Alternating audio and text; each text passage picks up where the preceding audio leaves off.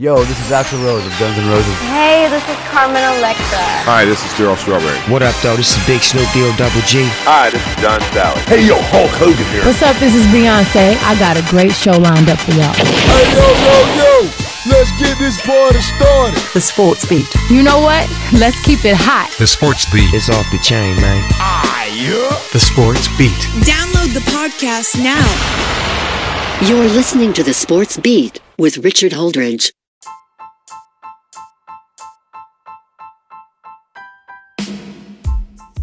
Good morning, everybody. Welcome to the Sports Beat with Richard Holdridge. I am your host, Richard Holdridge, on a Monday morning as I try to break down the weekend, and what a weekend it was in sports. Not a very good weekend for the state of Georgia. I will get into that later. We have a lot to talk about on the show, including the Los Angeles Dodgers punching their ticket to the World Series, the Atlanta Braves giving up a 3-1 series lead. The Dodgers win it in the 7th inning on a go-ahead home run by Cody Bellinger. We also have the University of Georgia playing an incredible first half and just could not keep it up in the second half. They lose to Alabama 41-24, and the Falcons won. That's a bright side in the state of Georgia, but if you're an optimistic, you're disappointed that they're not trying to tank for Trevor Lawrence. But they get the win over the Minnesota Vikings 40-23 on the road, and Raheem Morris gets his first victory as interim head coach. But first, I want to talk about Game 7 of the NLCS. This is the farthest that the Braves have ever gone in the postseason since 2001. A lot of Braves fans watching this game Sunday night. They'd rather watch this game than the 49ers Rams. I actually was watching both. The Atlanta Braves, Ian Anderson started on the mound. The Braves took a 2-0 lead. Things seemed like they were going very smoothly. Then Will Smith gets a 2-run RBI and the game is tied. And then the Braves have a chance. They have a chance for a big inning. Austin Riley gets an RBI single, and all of a sudden the Braves have runners at second and third with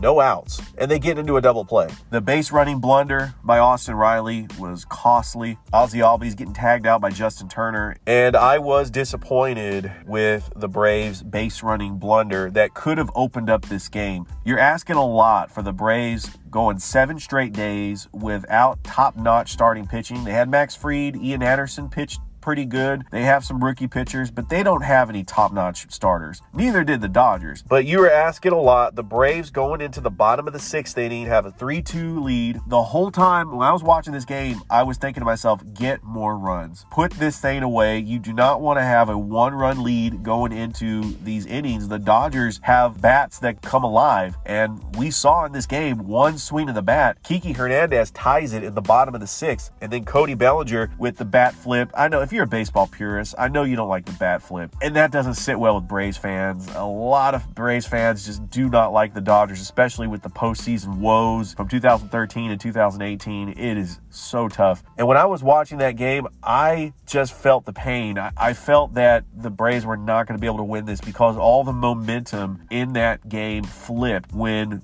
the Dodgers got that go-ahead home run. The Braves had their chances, but when you have players at the top of the lineup that are swinging at the first pitch, it's not going to get the job done. One thing that's great about the Dodgers is they have disciplined players, and they were working the counts on the Braves relievers. Players like Max Muncy, Justin Turner, Corey Seager. Corey Seager had a big series. He had 5 home runs. He broke the NLCS record for the Dodgers. The Dodgers were supposed to win this series. They were the better team. They're going to make their World Series. They're going to make it to the World Series 3 times in 4 years. The Braves' future is bright for 2021. You're going to get Soroka back. They could possibly get some more pitching in there, and I feel the experience in the postseason for these young pitchers like Ian Anderson, Bryce Wilson, and Kyle Wright will do them wonders for next season. Christian Pache is just a rising star. He is going to only get better. They need to re-sign Marcell Ozuna. The Braves will be back. The narrative this morning talking about this Georgia sports curse, I don't think it's a Georgia sports curse that much. I just feel that they have so many heartbreaking losses in the state of Georgia where we want to immediately go to the conclusion, oh, the Georgia sports are cursed. I'm going to talk about the Georgia-Alabama game. Alabama wins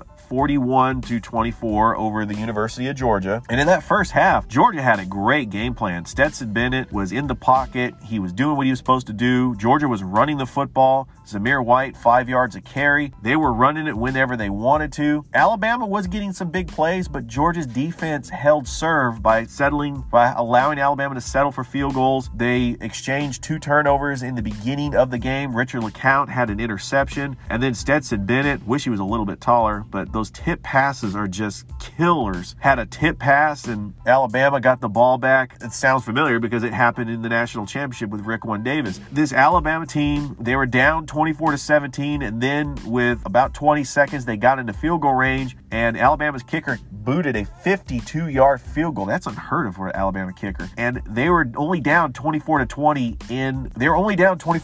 at halftime. This is the third game that Kirby Smart has had a lead on Nick Saban at halftime. Nick Saban, who was on the sidelines because he tested negative for coronavirus, that was the difference in the game. Nick Saban is the greatest halftime adjuster in college football, and it showed. Alabama came out aggressive. Georgia had the football. They played a little bit conservative. I wanted Georgia to try to get a double-digit lead on Alabama. That 90-yard pass to Jalen Waddle was huge, and that completely flipped the momentum in the game. Stetson Bennett throws an interception. It was a tip pass. Alabama gets it back, and they capitalized on the turnovers by Georgia. Georgia committed 3 turnovers. Alabama scored touchdowns on all 3 turnovers. That was the big difference in the game, and Georgia just didn't have anything left in that second half. Stetson Bennett throws another interception. Is it over for Stetson Bennett? I feel that they need to go to JT Daniels. You're not going to get in a shootout with Alabama. Mac Jones is an efficient quarterback. Alabama still putting 41 points on the best defense in college football. They are clearly one of the best teams in college football, even though Clemson held serve to the number 1 ranking. Bama is Bama, and Georgia is close. They played a very close game. It was an exciting game in that first half, and I feel these 2 teams will be back in the SEC title game. Georgia falls to number 5 in the rankings. I honestly feel that this will be the only loss in Georgia's season. They do have some tough games. I feel Florida going to South Carolina. They got some tough games, but we'll see how it goes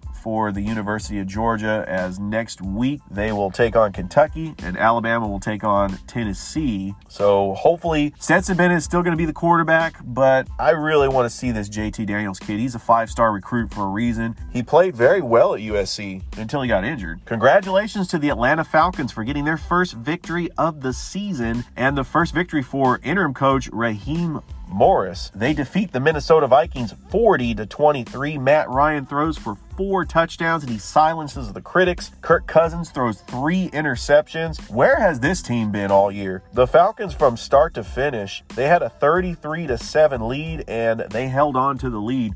And I don't know if it's coaching. I don't know if they're playing hard for the interim coach, or it could be the return of Julio Jones back in the lineup. But if they could turn this thing around, they got 3 more easy wins. They have to play Detroit, they got to play Carolina, and they got to play Denver. If they could go into that Saints game at 4-5, and if they have a chance to beat the Saints, I say give the job to Raheem Morris. If he can get the Falcons to at least 9-7, it's his job, and he needs to be the head coach for next year. Make no mistake about it. The Falcons have talent. Matt Ryan is a good quarterback. Todd Gurley is showing signs that he still is a good running back. Hayden Hurst, not a drop-off from Austin Hooper last year. A good tight end. The scheme, the game plan, the effort, it was all there. And they will take on the Detroit Lions next week at home. So they're favored. They're favorites in that game. The Lions actually showed something. They defeated Jacksonville. Former Georgia running back DeAndre Swift had 2 touchdowns in that game. I'm looking forward to seeing that game next week. So it's not all that bad in the state of Georgia. Of course, to add insult to injury, Atlanta United dropped a 1-0 game to Toronto FC, hurting their playoff chances in Major League Soccer. Georgia Tech got blown out by Clemson, 73-7. Where do I start with this Georgia sports curse? I said in the beginning, I don't think that Georgia is cursed. I feel that they have a lot of heartbreaking losses. If you look at the national championship, if you look at the Super Bowl, you look at blowing this 3-1 series lead over the Dodgers. What are the similarities to all those games? They're playing teams they're not supposed to beat. So when you have a good game plan and you don't finish, it really hurts because you think that you're capable of winning the game. And with the Braves blowing the 3-1 series lead over the Dodgers, they just ran out of pitchers. You can't expect these rookie pitchers 7 straight days. You're in a bubble and there's no days off.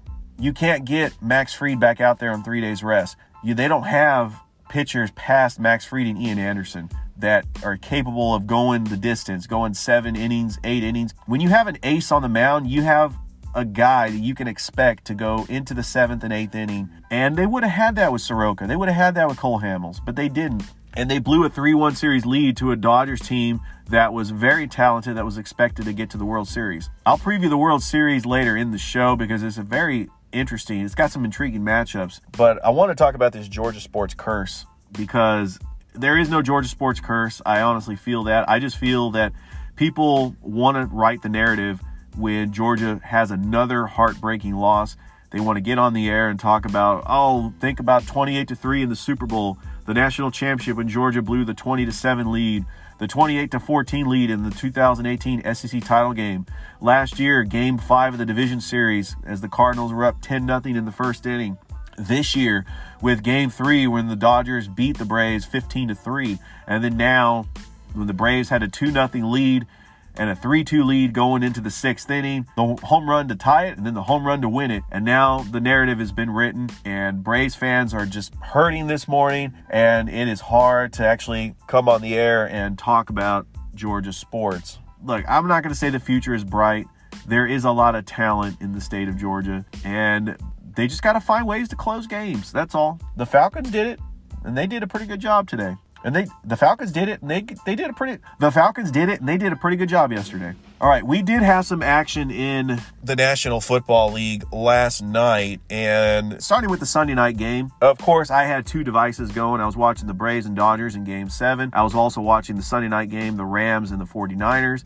The 49ers get a victory, 24-16 over their division opponent, and they are now 3-3, and they are back in this thing. Kyle Shanahan, what a great coaching job he did, making sure that Jimmy Garoppolo does not do too much. He had a great game plan. Aaron Donald was a non-factor. The offensive line held serve, and they had some great running plays. The key was the 49ers got a lead early, and he allowed Jimmy Garoppolo to do things that he is used to doing. The bubble screens, just the short drop back passes, not staying too long, more than 3 seconds in the pocket. And he did not get sacked at all. He had 3 touchdown passes. He turned things around. He's going to be the quarterback going forward. And I cannot wait till next week's game. Kyle Shanahan going up against Bill Belichick. 2 head coaching geniuses going up against each other. The New England Patriots did lose their 2nd straight game as they lost to the Broncos. I'm not sure what's going on there, and Bill Belichick does not lose 3 straight, so I think he'll bounce back and beat the 49ers next week. The Cleveland Browns were a non-factor against the Pittsburgh Steelers. The Browns are the most hyped team. They were going into this game 4-1, beating their chest. Baker Mayfield, he's a star. He's got the commercials. And the Steelers proven that they are still a great run organization. They are a great NFL franchise that has their head on straight, and they defeated the Browns 38-7, and the Steelers are now 5-0. Are you buying the Steelers as one of the best teams in all of football? I think so. They've proven something. Their defense shut down Baker Mayfield, Kareem Hunt, all the weapons that the Browns have. And the Steelers have proven that they're still the top of the class in the AFC North. The Baltimore Ravens defeat the Philadelphia Eagles. They're 5-1. The Eagles almost came back in that game. Carson Wentz had a touchdown and then failed on a 2-point conversion. It would have tied the game. A good effort there by the Eagles. And the Titans are 5-0. They have a big win over the Houston Texans, 42-36 in overtime. Derrick Henry rushes for more than 200 yards. You have the Detroit Lions getting a big win over Jacksonville, 34-16. They'll play the Falcons next week. Of course, the marquee matchup was Tom Brady going up against Aaron Rodgers, and it wasn't even close. The Tampa Bay Buccaneers defeat the Green Bay Packers 38-10, giving the Packers their first loss of the season. And Tom Brady outduels Aaron Rodgers. Aaron Rodgers throws for 2 pick sixes, and it was just a disaster for Aaron Rodgers. And I know that the Packers on the road, they're not the same team as that team in Lambeau. And that Tampa Bay defense was wrecking Aaron Rodgers all day. Tom Brady throws for 2 touchdowns. Ronald Jones rushed for 113 yards and 2 touchdowns. And Rob Gronkowski gets his first touchdown as a Tampa Bay Buccaneer. The Buccaneers are 4-2, and they have a very interesting Sunday Night Football game next week as they will travel to Las Vegas to take on the Raiders. John Gruden going up against Tom Brady. I'm looking forward to that. So the Green Bay Packers, are they still the best team in the NFC? I don't think they are anymore. I think that they're now an ordinary team that has flaws. And I think they're in trouble when they go on the road and they take on an elite defense. Of course, we have a doubleheader tonight. We have the Kansas City Chiefs going up against the Buffalo Bills, and we have the Arizona Cardinals taking on the Dallas Cowboys. Very intriguing matchups. So on Tuesday night, we have Game 1 of the 2020 World Series. It will be the Tampa Bay Rays going up against the Los Angeles Dodgers. And this is an intriguing matchup because you have 2 cities going up against each other. One city won the Stanley Cup, the Tampa Bay Lightning. The other city, Los Angeles, the Lakers, won the NBA title. After the World Series, we're going to have a city with 2 major sports championships. That's pretty cool. You have a payroll with 190 million. You have a payroll with 40 million. They are very similar teams, and obviously I'm going to be rooting for the Tampa Bay Rays because as a Giants fan, as a Braves fan, I do not like the Dodgers. What can I say? Just not a fan. But the Los Angeles Dodgers do make it to the World Series 3 times in 4 years. As many know, they went to the 2017 and 2018 World Series where they lost to the Astros and Red Sox respectively. And the window is starting to close for the Dodgers, who have been a dominant regular season team for the past decade. With all the homegrown talent they have, they should be the favorites to win the World Series. But the Tampa Bay Rays, who beat the Yankees, they had a 3-0 series lead on the Astros, and the Astros came all the way back to tie it, and they won Game 7. So the Tampa Bay Rays are resilient. I'm looking forward to this matchup, but I think the Dodgers are going to win this and win their first World Series since 1988. So this weekend, we're going to have some big college football games. It will be the return of the Big Ten. The marquee matchup that everybody wants to see is Nebraska and Ohio State. Ohio State is ranked 5th. It'll be the debut of Justin Fields. And of course, Notre Dame is ranked 3rd. They will travel to Pittsburgh. Michigan will take on Minnesota. So it's great having the major conferences back. Pac-12 will return in a couple weeks, and we'll get a better picture of what this college football season is going to look like in the rankings. With Ohio State being ranked and they haven't even played a game yet. You have North Carolina that lost to Florida State. Do you think they were ranked too high? I think they were, and they drop in the rankings. Notre Dame hangs on for a very close victory over Louisville, and they are now ranked 3rd. Georgia drops all the way to 4 in some of the polls, and they drop all the way to 5 in others. And Georgia's still great team and with 1 loss, but it looks like it's going to be Alabama and Clemson. Once again, the 2 top teams in college football. You got to give credit to Clemson's coaching staff for still having Brent Venables as their defensive coordinator. Dabo Swinney has built up that program. It's not just Trevor Lawrence. They have just great defensive players, great offensive players everywhere, constantly sending people to the NFL. And I can't explain why Alabama does it, because Nick Saban loses assistants every year. That's all the time I have on the show. I want to thank all my listeners. Make sure that you download my podcast and listen to my podcast wherever you get your podcast. And I hope that everybody has a great day. Make sure you're practicing social distancing, and I will talk to you tomorrow. Bye.